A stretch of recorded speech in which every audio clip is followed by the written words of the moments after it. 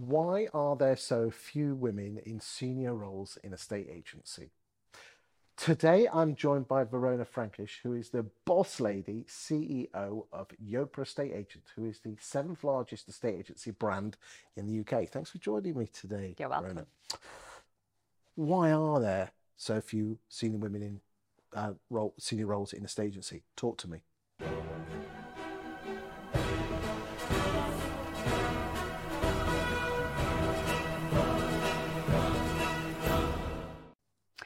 Okay, so I think there's a number of reasons, and it's not just about today's practices. So I think for me, there's three big challenges we have. The first one is legacy. In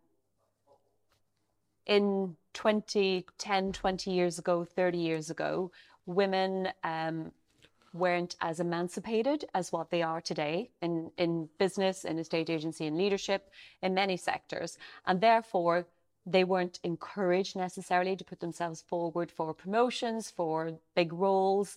And there was much more an acceptance that women played the stay-at-home role and that men went and got the big jobs. So that legacy has meant that our bringing that ethos up from the grassroots of women hasn't helped today. So what that has then led us to, which is for me the second problem, is confidence. So we've been, I guess, conditioned to believe that that's where we should be, that we don't have either the ability or the scope within our home life or the work life to actually be successful in senior roles. And therefore we pause before putting ourselves forward for promotions or for the big jobs. It's interesting. I've spoken to many women, and they, you get a job description where there's 10 bullet points, and the woman might have 8 or 9 of them, but because she's got 10, she won't apply. But if a bloke's got 7, okay, we'll have a go. There's so many stats and data to support that, and it's similar to imposter syndrome. So I don't believe, or there's a lot of science to say that women or men don't feel imposter syndrome any differently, but they react differently. Nearly every single person that sat on that sofa suffers from imposter syndrome. Yeah. Okay. And the reason I know that is that when the cameras go off for about 3 or 4 minutes, people just really just go, yeah. Okay. Yeah. And even the hugest names in the industry that you put on a pedestal have got it. How do you deal with your imposter syndrome? I've learned later on in my career, if I'm being totally honest, to train my brain, to train my mindset, to focus on the experiences that I've had, the proof points, the evidence. And I've also been very open to learning. I have never got to a point where I think I know it all, I've got it nailed, I'm really confident. So I'm really open to being vulnerable. And that helps me because I'm really happy to say, I don't know the answer to this, but over here, I absolutely do. I know we'll figure it out. Well, I was going to ask you how you do that. You say by learning. Is it a case of just going online and just saying, and just typing stuff in and seeing what comes up? So I listen to lots of podcasts. I listen to high performance podcasts. I listen to Stephen Bartlett. I read lots of books. So the Steve Peters book, The Chimp Paradox, one of my favorites. And when you understand the science of the brain and when you understand that we are in control, and just because your brain thinks a thought does not make it true, and you have to train your chimp, as Steve Peters refers to it, then you realize that you're taking the power for your life, your actions, your future back into your own hands. If you let imposter syndrome take over you, and if you let those vulnerabilities take over, you'll never move forward. You'll never allow yourself to fail. And failure is essential. It's absolutely essential. But fail fast and don't fail on the same thing twice. And don't dwell. Yeah, exactly. Move on.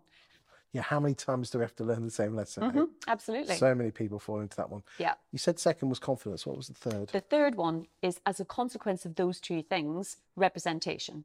So today, even with what I've just described, we have not got enough female women in senior positions in leadership in a state agency, and not just a state agency, by the way, in leadership generally.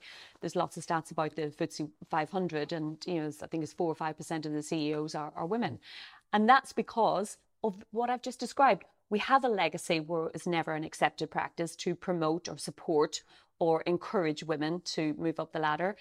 confidence has meant that they hold themselves back, and therefore we don't have the representation.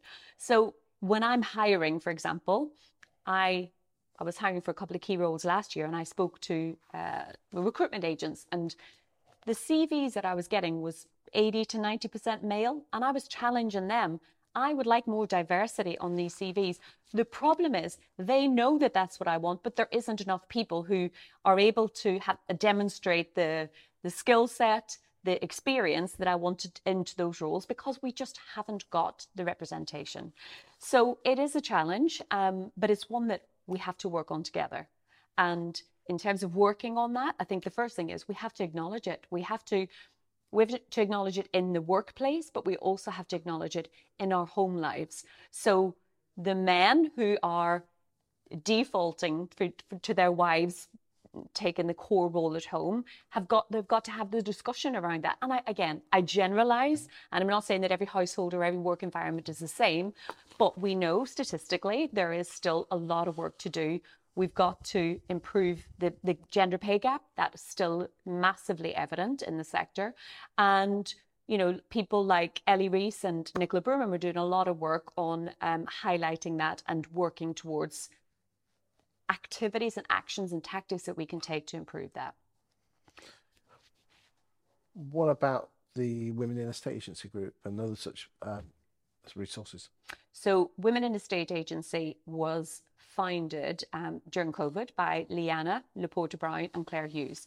And the purpose of that really was, in its simplest form, was a safe space for women to talk, for women to get support for each other. And they thought maybe 200 women will kind of join the group. Today, we're up to almost 3,000 members in that group. And as you know, we had our first conference in March of this year. And that was a phenomenal event, very unusual, and the coming together of not only women, but a lot of men who understood the need for change and who are advocates for change. And that group there's a Facebook group, which is incredibly active, which still remains a safe space. And it's a safe space because people can talk about, they can share their successes, they can encourage each other. And I talk about imposter syndrome and having confidence. I see on a daily basis that there are people doing a phenomenal job in that group, but still questioning themselves and still needing some reassurance. And what's brilliant is inevitably there is a tirade of support for those people to say, you know, you're absolutely right, that's the right thing to do, or here's a build on that, this is what I would do differently.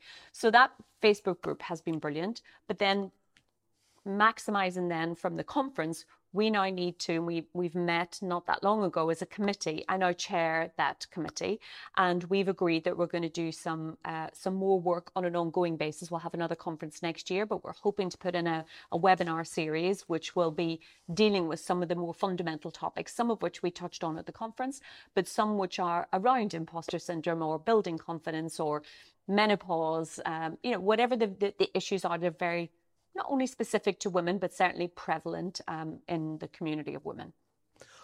Thank you for your time today.